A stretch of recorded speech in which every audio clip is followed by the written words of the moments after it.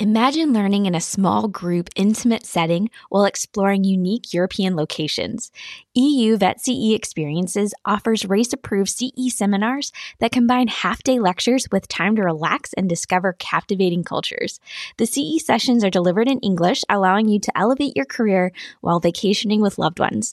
Experience the perfect blend of learning and luxury at EU Vet CE Experiences interactive seminars in hand-picked European destinations. Elevate your knowledge and recharge simultaneously. Visit EUVeterinaryCE.com to learn more.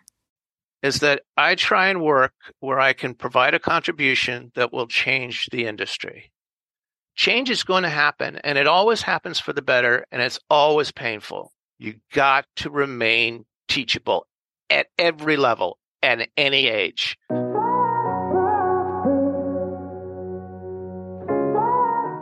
Welcome to Vet Life Reimagined, the podcast that challenges the status quo and explores the boundless possibilities of veterinary medicine. I'm your host, Dr. Megan Sprinkle. Today we have a visionary guest who embodies the essence of forward thinking. Meet Steve May, a true trailblazer who began his journey in veterinary hospitals and quickly transformed into a remarkable entrepreneur. Throughout his career, Steve has worn numerous hats within the veterinary industry, including spearheading marketing strategies for VCA hospitals and collaborating with industry game changers. His wealth of experiences has gifted him with a treasure trove of captivating stories that he shares with us today. Not only does Steve possess an intimate knowledge of the individuals who are shaping the veterinary profession, but he is one of them. Towards the end of our conversation, I asked Steve what are the characteristics that define trendsetters in veterinary medicine, and he delivers an exceptional answer that you will not want to miss. So let's get to this conversation where Steve dives right into his extraordinary career in veterinary medicine. Yes, and I saw the need for a pet transportation company. So I opened that up. And, naming and marketing is everything. So I was the first pet limo, and it was decked out in 1984. And so we did, the whole idea was to do emergency and routine to veterinaries, boarding, grooming, etc. And what happened is that I ended up making the flyers. We didn't have internet at the time. And I, made some appointments with local veterinarians that I know. And they said, they took a tour of what I was driving. And they said, wow, this is really nice. Absolutely. And then, the whole maintenance was the same as inside of a hospital. We used Rocal at the time, and everything was clean. And we swapped out the towels, and no animal was ever mixed with another animal. So it was all individualized in terms of transportation. And my flyers were just gone in like 5 days. I returned back to the hospital, and it's like, okay, they're throwing it out. I mean, it's like they're throwing it out. And then a light switch hit, and oh my God, I started getting calls left and right, and I didn't know how to manage them. And so I had to buy this device that at the time would connect to your phone, and then once the device knows there's a phone call coming in, it beeps me, because we had beepers at that time. So, and it kept going off, and I would run to pay phones, and I just because we didn't have cellular phones. And it ended up a long 10 years. I franchised it. And so I kept the West LA, and that covered a lot of Southern California, maybe like 5-10 air miles, which is a lot in terms of just like regular miles. And then I opened up in Coachella Valley and at Desert View Animal Hospital, and they had their own truck. And I sold a few other franchises, and got bought out, I should say. And after 3 meetings with VCA, I was like, the earthquake just hit, and my call volume in LA tripled. But I still normally would take me 11 to 15 minutes to get across town. Took me 45 minutes. And I'm like, well, maybe I should just sell my list and sell my, So I made a decision. I hopped over to the corporate world. We had a JV with VCA and Heinz, and launched hyperallergenic dog treat and therapeutic dog foods and premium dog foods. And we were the only company to actually make a profit in under 10 years. We did it in 3. which is a Wow. remarkable. Yeah. From And 10 so to 3? 10 to 3. And Wow. so we ended up selling to Heinz. They took it over. They merged it with Nature's Recipe, and a few of them went to Del Monte, and then Royal Canin picked it up. So some of my ingredients and brands are still out there today, which is really great. And I moved over to the corporate marketing side. I was VP of corporate marketing for VCA for a while. And so I handled obviously the business itself as well as the hospital marketing. And then I jumped over to, I did that for quite a while, actually. And then I jumped over to veterinary pet insurance, and I was VP and executive for the veterinary division, which was really busy. And so that's my bird, if you hear him, Tequila. And he likes to chime in once in a while. So Procter and Gamble had brought in IMES, and so they kind of cleared out the marketing department. And I said, you know what? It's time to go on my own. So I started an agency. I primarily focused in on veterinary medicine and that industry, pet industry. And I brought in a couple of partners, and we were swamped. And of course, my key customer was VCA. And then it merged to Antec. And I was with Antec the last 10 years out of the 30, just working on diagnostics. There was just myself. I ran the marketing department. And then there was, obviously, we had a senior VP of marketing and development, business development. So I've always kind of been on my own. And so now I have a number of clients all over the place, whether they're independents or corporate or industry. And I'll do everything from business development, strategic marketing and planning, social media content, communications, and it goes on and on and on and on. So the nice part about it is that I'm able to keep up and understand the trends of the veterinary marketplace. It's interesting. When I started, if you look at the 70s and 80s, let's see, an office call was $12. A fecal analysis was $8, and a vaccine was $22 to $35 a piece. Obviously, we know that flipped, right? Yes. So, and we had one board certified radiologist, Dr. Gomez, that would come and travel to one hospital where a cluster of us in the area of individual independent hospitals would come and bring their cases. So case review was maybe 2 or 3 weeks before we can get back to a client, which is a long time. So, but we took advantage of it, and then everything started to shift. Somewhere in around the 80s, you started to see board certified specialists come out of academia into private practice. Technology was a little more advanced. We still didn't have the internet, but we had specialists. And so specialty emergency centers started to pop up.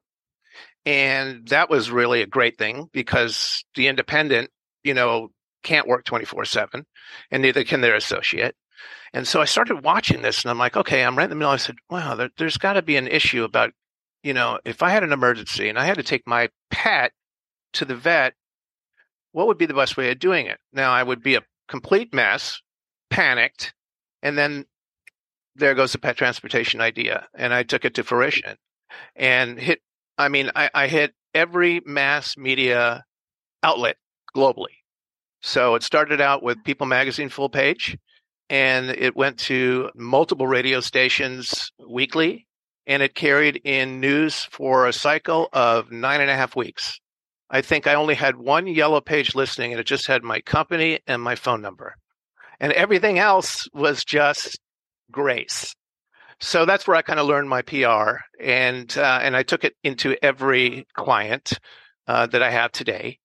And so I did all the morning show circuits and, all the shows from The View and the Today Show. And, I would hop on a plane. I was in New York every 6 weeks to do a media tour and meet with all the magazines and networks. And so that's like incredible. And when I look at like today, if I look at the 70s, 80s, 90s, and 2000, there was a paradigm shift in terms of growth, both consolidator, reference laboratory, imaging, all the rest of it came to the front door of the veterinarian. And whether they can afford it or not, there was terms, there's lease companies, everything kind of went up a level. There was a lot of fear with veterinarians. And they didn't have the training to read ultrasounds. And so an academy was put together and developed by one company in Texas where they buy their equipment. They can just go in there for a week and learn about ultrasound imaging and techniques and reading. And it's to date, it's still great. By the way, I branded it. So it's really fun. And if you're seeing the shift today, what I see is if you're looking at like in the 80s, you had reference laboratory equipment in-house. Then everyone went to reference outhouse. And I don't mean outhouse, I mean outside reference labs.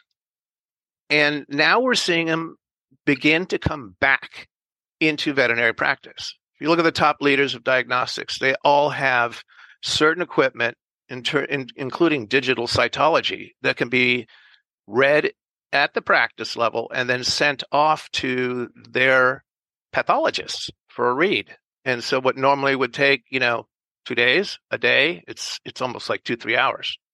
So there's a paradigm shift. Technology and equipment kind of bring it up to the forefront. And I think veterinarians today are a lot more open to it. I know they're open to it. And I look at the different age groups. I always monitor the stats and who are the progressive. I look at age, I look at gender, and I look at style of practice, offerings of practice, and where I see change. Where I don't see change and where we need change is that overall as an industry, you can pull up any news article now, just write veterinary shortage. And it's statewide, it's regional, it's local, it's national. And I know there are individuals making a difference, but collectively, when you look at maybe 2 universities at the most since 2015 or 17 were added to our number of veterinary university colleges, and you have a populace that's grown 100 million people. I mean, come on. We're not putting up enough grads. And some universities are now expanding their classes, which is great. I read that a few are actually adding and building veterinary universities. And I think this could be seriously amplified. And there's a lot of resource by industry. I think industry is the one that hurts. Veterinarians are the one that hurts. Obviously, there's a shortage. And honestly, it's a fantastic, believe it or not, a fantastic time, even with all the closing of hospitals, to open up an animal hospital. Because if you know how to do it right, many hospitals will look at economy and say, it's the economy. It's my clients can't afford it. It's not. And once you get into that roadmap,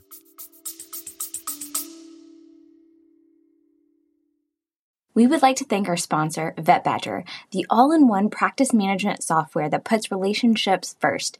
Created by working veterinary parents, VetBadger provides all the communication, team workflow, and medical management tools you need to run an efficient practice and get home to the relationships that matter most. In support of parents in VetMed, VetBadger will be offering a signed copy of the book, Pregnancy and Postpartum Considerations for the Veterinary Team by Emily Singler to everyone who registers for a demo between Mother's Day, May 12th, and Father's Day, June 16th. To register, visit vetbadger.com and find the link in the description below. Of what's going on, and economics is going to go, the huge dip in the 70s. And we always thought our marketplace was recession proof. It really is. I mean, I'm working now with 2 independents that are beginning to scream. They're so busy. And they're book solid 6 days a week. And now one's booking, they're opening up on Sundays, so 7 days a week. I mean, the demand is out there. The problems of salary, retention, training, all that is never been completely and cohesively addressed. So, for instance, I go to the trade shows, usually the nationals, some of the regionals, you do too. And I'm sure some of your audience do too. And you come home fired, right? You're just I've gone to some practice management. I learned some new technology. I learned great things on medicine I'm going to bring in, and I am just pumped. And I got a chance to go on a Disneyland ride. Okay. So I'm feeling really good. I come back Monday morning and I get debriefed by my associate, my practice manager. It's not good. I got clients complaining. I've got billing. I've got a client starting at 8 and I'm booked for an hour. And all of a sudden, what happens? It implodes. And so they never really can actually apply what they want to do. And part of that marketing and what they want to do will grow the business. And so, I've called even for my daughter's cat. She's back in Los Angeles. So, and she says, Dad, I said, I got to get her in to see the vet. I said, okay, start calling some of the vets. Well, some don't have a vet. They said they're working only a couple days a week. They're shorthand. I said, look, I'm going to give you a couple of names. They're busy. I'm going to get you in. It's just a matter of, it's not persistence. When there's a disconnect of umbilical cord from location to client, and that comes anywhere from customer service all the way down to veterinary service, you lost them and they will go elsewhere. So the attrition is not always economical. People usually carry, somewhere between $250 and $500 in their pet savings account if they have one, or that's usually what they have. It used to be $1,000, $2,000. And now there's third-party payment, there's pet insurance options, and we're the one country that doesn't really accelerate in pet insurance. And to me, it's incomprehensible. And I know why, because I was in the pet insurance business. So taking the pet insurance business, you buy a policy when they're young. You have a pet that's at the age of 1 or 2, and he says, you know what, I'm going to buy this. And I'm going to get the routine care coverage with the vaccines that comes in, all the flea and tick and all the rest of that stuff that comes with it. And all of a sudden, they're healthy for like 3-4 years. And it's like, I paid $350 a year for this. And it's like, well, I'm not going to worry about it. Next thing you know, they're at the age of 6. And your audience knows what happens when they get older.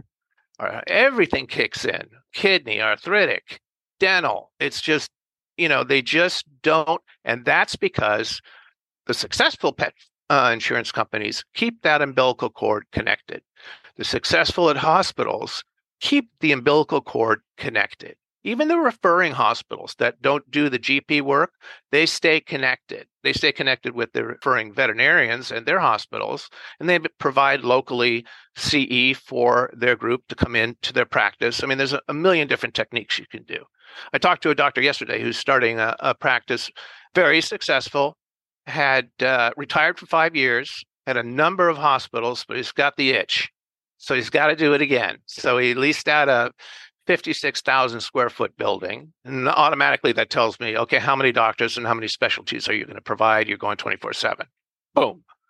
And he says, yeah, we're going to start with urgent from 7 to 11, and then we'll probably get an overnight. And, it's really a big location, and I'm having problems finding. I said, no, you should not have problems finding at all. You might have additional things you might need to do, like accommodations for veterinarians that come in and maybe fly in for 3 days and fly out. That's what you're going to have to do because the paradigm shifted. Till we solve this issue from 2030, we're still going to be lower and lower and lower on the grad rate. So there's always a solution.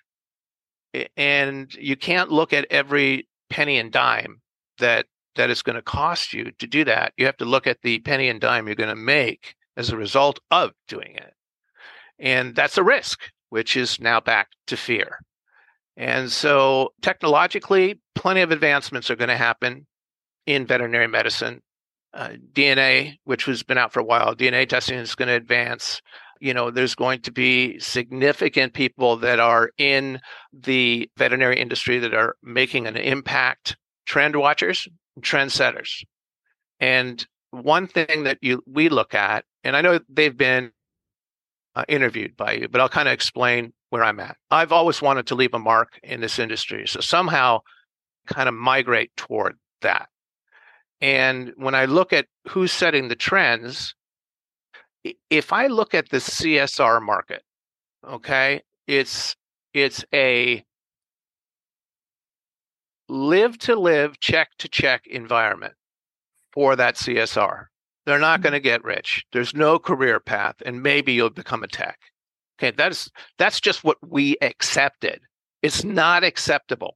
If you feel happy about how much it's going to cost you and train and see someone every 9 months new at your front desk, you got to realize that's an inside job. I'm not happy with that. So the trendsetter that I look at are ones that are actually building a career path for CSRs. And the first thing that comes with that is education. And where is that path going to come from? Well, the hospital obviously needs to produce it. They need to be certified. They need to go through a certificate program. And Dr. Clark, which was on your show, I do a lot with her and her company. And they have a stellar CSR membership and a veterinary receptionist certificate of excellence program. And I got to tell you, even being in the industry this long, and I've talked to a practice manager who's got 2 masters, and he says, this is one of the hardest tests I had to take. And that should say something. So the graduates that come through now have a path that they can actually move forward toward. And either whether it's asking more money, whether it's cutting the retention rate, whether it's feeling part of the team. But by doing that, they're now able to communicate with the technician, who now can communicate with the doctor and the CSR. And instead of saying, scooting his ass on the rear in the medical record, they can literally write down the correct information about potential anal gland problems, scooting, look for parasites, get ready for that. They're all ready for that. They're ready to speak about money. So Joe Clark's a trendsetter. If I look at another one, it's Dr. David Brouette. Big trendsetter, someone to keep an eye on in this industry. He was instrumental in working on Anapril, which came out a long time ago, and then ended up working with VCA. He was a medical director at VCA and grew their first hospital, which was owned by Dick Gebhardt.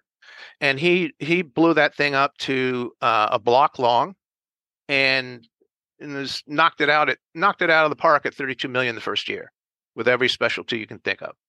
But now he's working for a laboratory, and they have an incredible technology they're working on in terms of hemangiosarcoma treatment and certain oncology vaccines and treatments. And so that's a trendsetter. And then the other one, which I speak very highly of, obviously, is Dr. Bob Murtaugh. He's got some initiatives I back. And I'll tell you, going all the way through the hamster wheel, is that I try and work where I can provide a contribution that will change the industry. And our career path for technicians, some states have a ceiling, and some states have no certification whatsoever. So everyone needs to be certified. Everyone needs to be trained. And that technology, just like POC or virtual care, is going to require on the site at the moment training. So outside of just like learning about technical responsibilities, duties, animal husbandry, and all the technology that comes along with it to be a good technician, they're going to need to. So for instance, if I had a patient that I had to do a DV on a Lecranon, right? And I just, oh man, what's the right positioning? I could pull up out of my pocket immediately, just type it in, and boom, there's a positioning on all views. I go, okay, that's it, slip it back in. Well, what's that dosage on mannitol? Boom, there it is. And so that's where we're going. It's not always like a virtual patient relationship, which is going to expand. Telemedicine will refine itself, and it should. And the third one in that is a mid-level practitioner. Our human counterparts have them for 20 years. Their guidelines and restrictions are very firm. Their CE is mandatory, like ours, but in a different way. And, I know for me, my own GP as well as my specialist, when I go back, I see the nurse practitioner, and I feel confident. Even at the ER, when I took a little visit this year over there, was a nurse practitioner with all the other MDs around. So we need to create those paths, which will help A, the shortage, B, a client-patient relationship, and C, a career path. It's a win-win. It's an evolution and a paradigm shift. And those are the 3 areas that I primarily see. So getting back to where I want to leave a mark, I've always done something that was a little bit ahead of the curve. So transportation was ahead of the curve. And as soon as that happened, it's like it's prevalent. It's all over the country. And it should be because as Uber and Lyft move forward, there's ones that should be taken care of for the veterinary industry and the pet industry. That's one. Two, I mentioned about the hyperallergenic dog treat. I mean, that's something that was first to market, incredible research behind it. So, when you go into a store now and you'll see all the packaging with a little gusset at the bottom and a Ziploc on the top, triangular. So I was the first to bring that to market for the dog treat early on, and it just exploded. Then all the dog food companies jumped in. So that was neat. So I launched that, and then I worked with Dr. Todd Tams, he was a medical director at before David Barrett at VCA. I worked him when I was at VCA, and I worked with Dr. Bill Muir out of Ohio State, who focused in on anesthesiology. And what we wanted to do was actually put down and assemble pain management, canine and feline to start with, for elective routine procedures. So here's another thing that I looked at the future. I said, oh my God.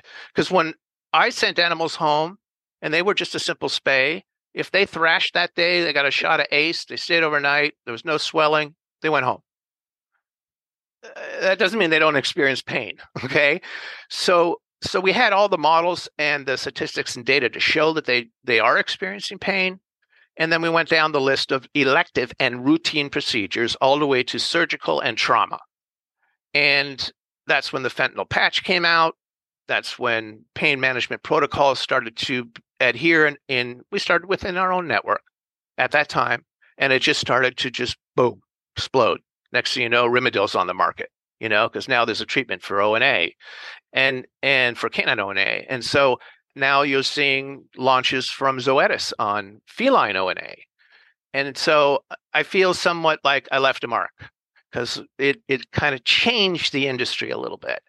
And so I look at those, and now I get into, there was a couple of tests that I launched when I was working at the lab division for Antech, and that changed the industry.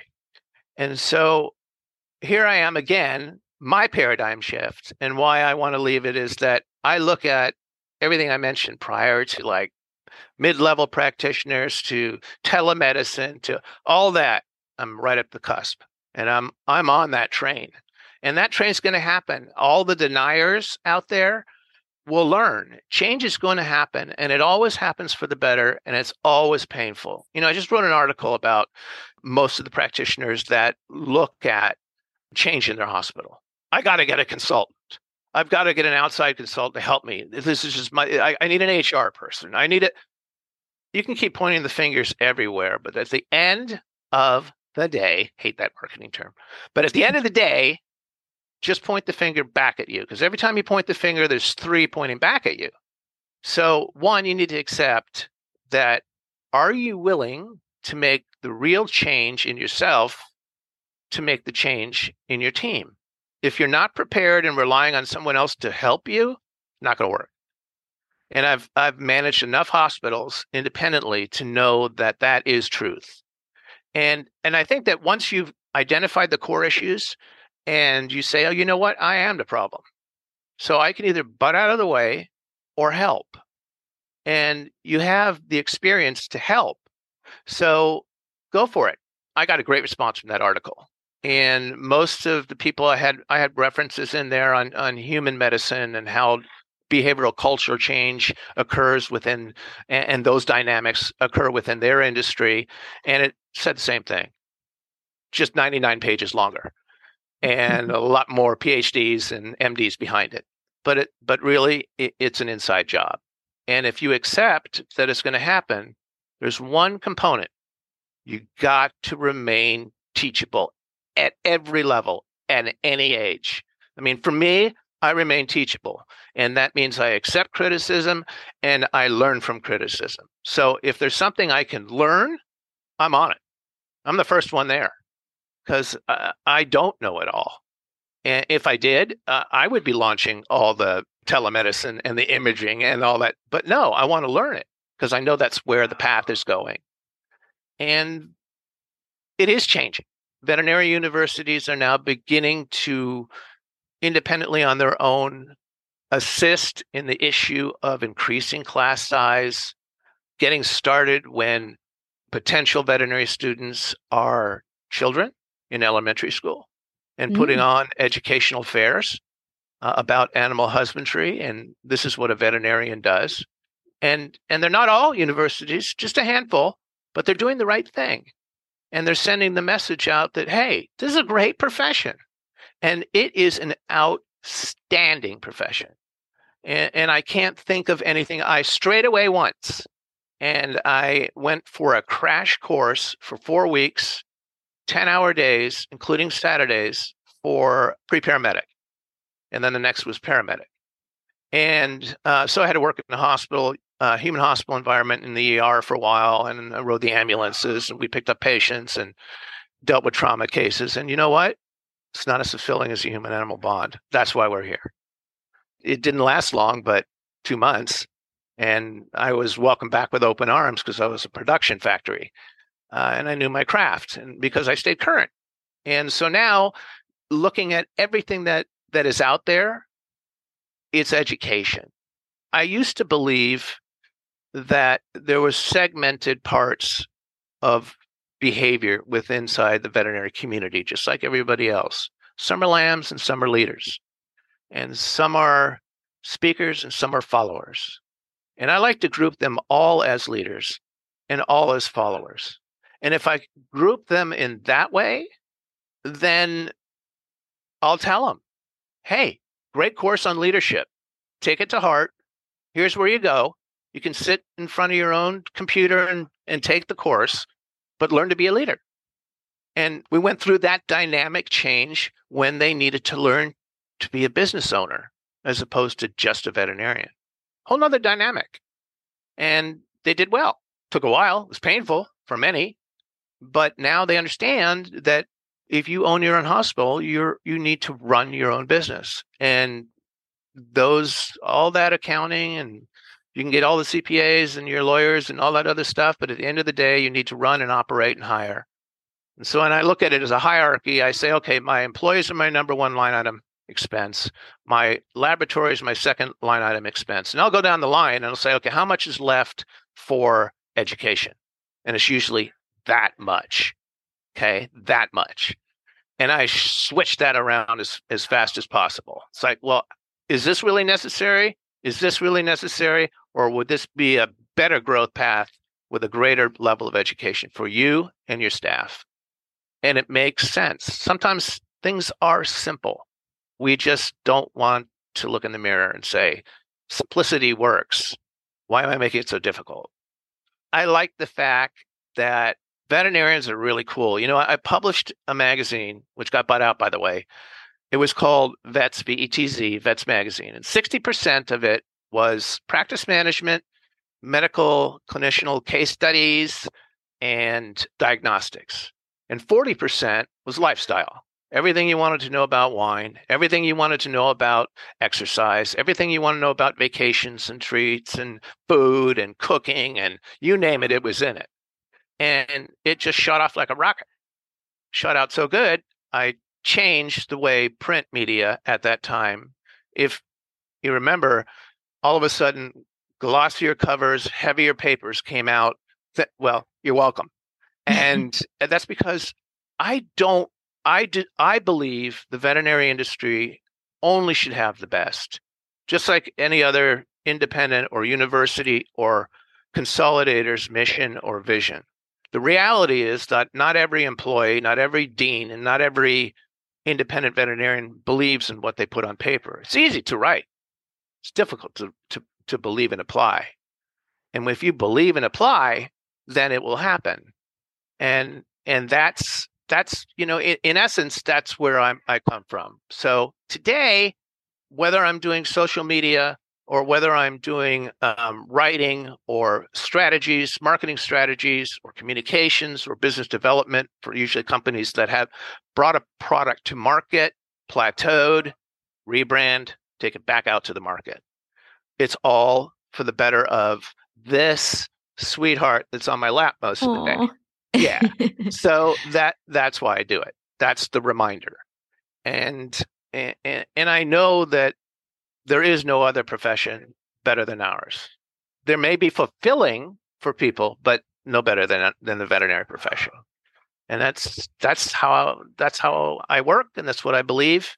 And I like to be as open and compassionate and contribute as much as I can. And in many times, my contributions don't ask for anything in return because it was passed on to me. I went to UCLA at night for school, and I worked full time during the day. And when I worked full time during the day in that hospital, I had a great mentor. Passed away, unfortunately, in a car accident, but he was unbelievable, Dr. James Craig, a Penwee. And he said to me, he said, this is one of the best businesses, if not the best business to be in. And I was like, green. I was young. And I was like, okay, when's my next check coming out? He says, that is your first problem. If you think you're going to get rich, I am rich. He said, if you think you're going to get rich, that's not why you're here. You will get rich as a consequence of being here. You practice good medicine, high quality A medicine, as opposed to C medicine. And many of us have come from veterinary working environments before we go to vet school. And we've seen the corners cut. I went through this whole entire thing about diagnostics and urinalysis and why veterinarians are not getting a UA. And it's because it's too hard to catch. The owner doesn't want to drop the animal off for the day. I don't want to do a cystocentesis. I don't. So they just bypass it. Now, if I go back and look at everything I've learned in school, and I go back and look at all the textbooks in veterinary colleges, is that A, B, or C medicine? Well, it's A, okay? Because sometimes the urinalysis, as you know, is sometimes a lot more clinically diagnostic than blood work. It can be. There's something that hasn't changed in veterinary medicine, which needs to go through a paradigm shift, is we judge. We judge what we wear. We judge what you drive. If they come in a jalopy, and I learned my lesson. I went out to, it was 1 o'clock. No, it was 11 o'clock at night.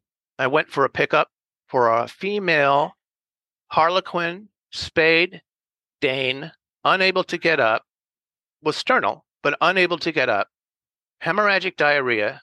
The veterinarian was there doing house calls, gave it doses of dexamethasone 3 times a week, IV, hence the bloat, hence the diarrhea.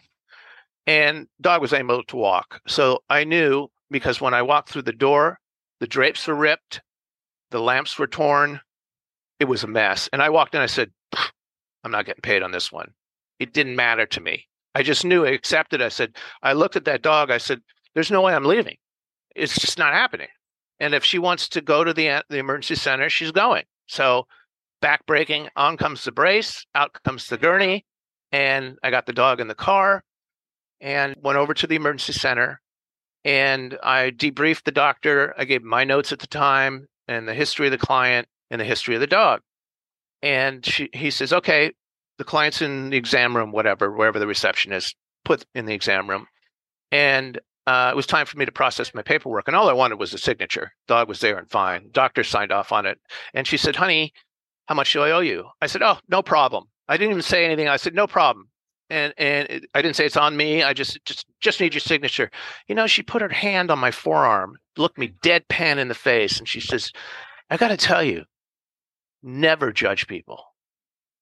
And I'm like, oh my God. When you get really scared, you just feel your bladder and that's exactly what it was. I was like, oh my God.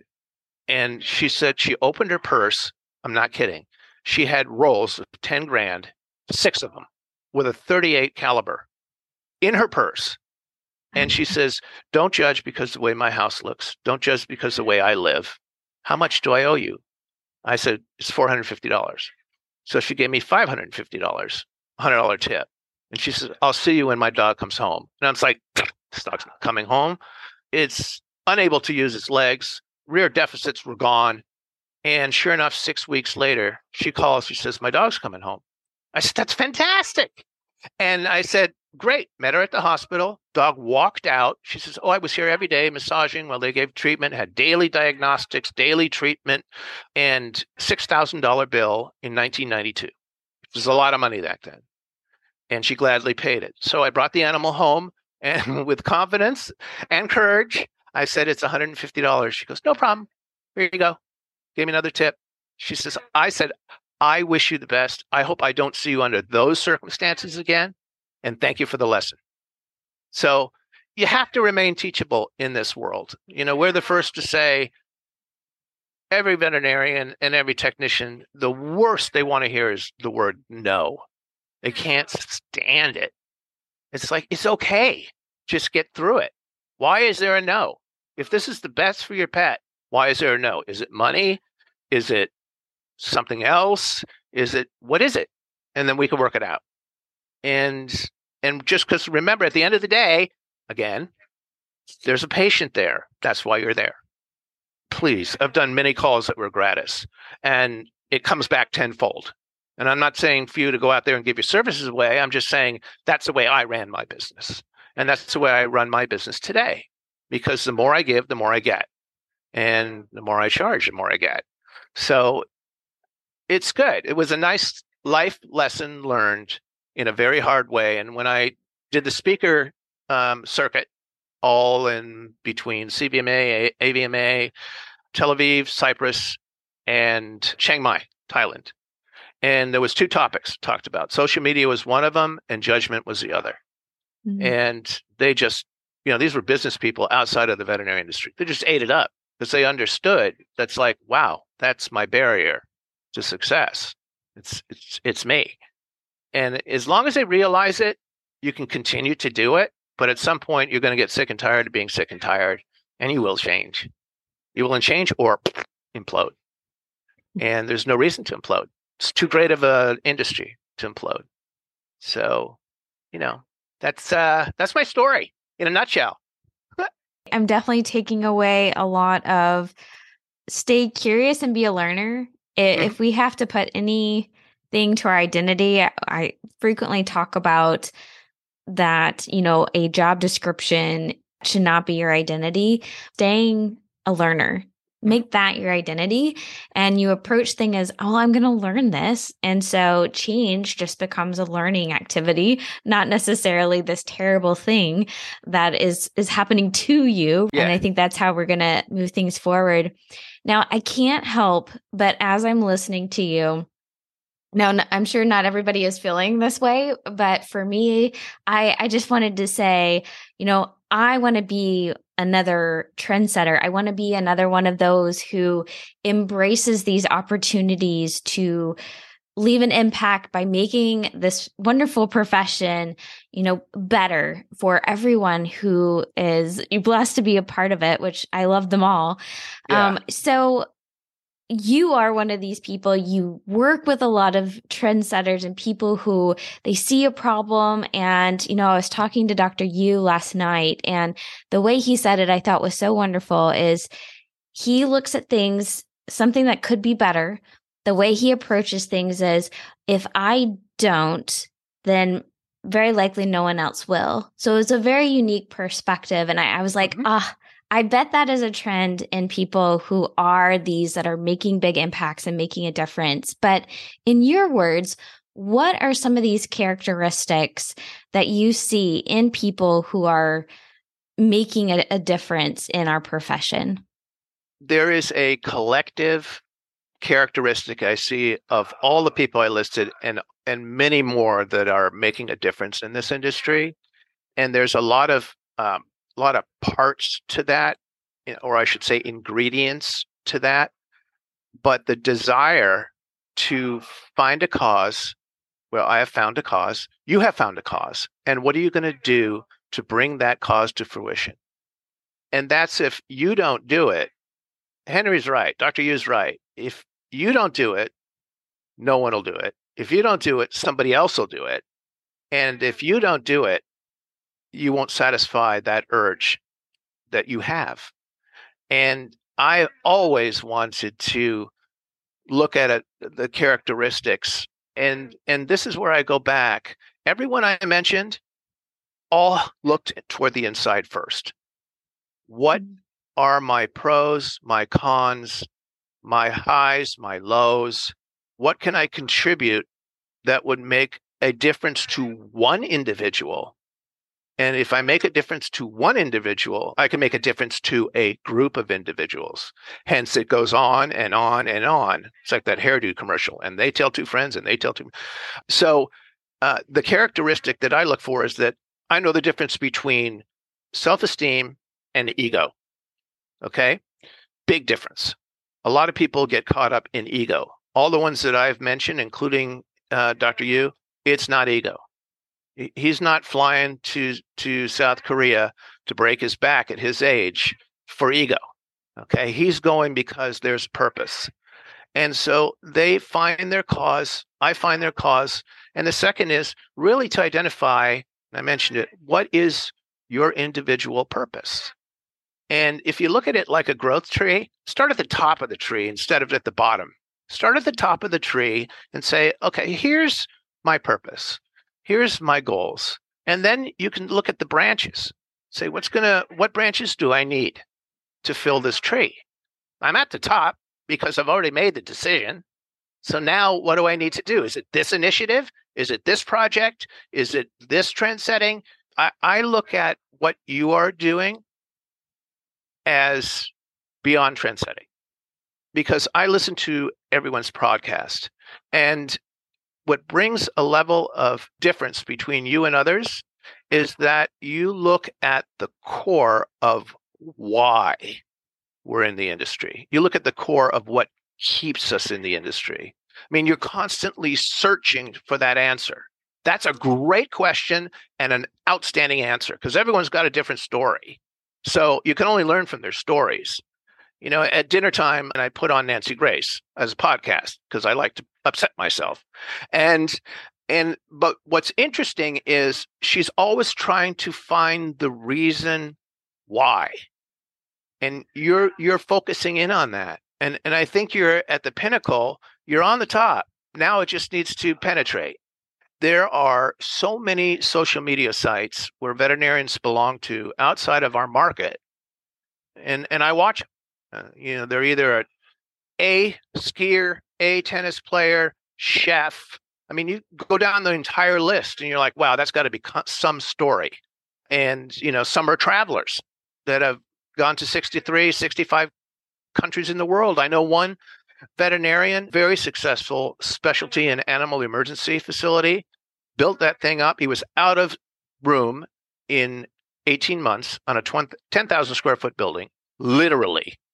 Every year, he would do something different. So I produced a film with him, and it was Shakespearean film in modern day time. So we had John Carradine and Danny Trejo, and it was a whole list of cast, because I always wanted to do Shakespeare and no one ever gave him the chance. So it's like, yeah, let's do it.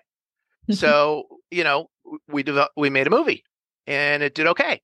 He's decided to fix a 1924 Ford and drive across the Mongolian desert in a race. And he did it. Okay. And so if you look at what pushes those people, so I looked at Scott, I said, Scott, what pushes you? Because he's triple boarded on top of his master's, on top of his DVM degree. He's triple boarded.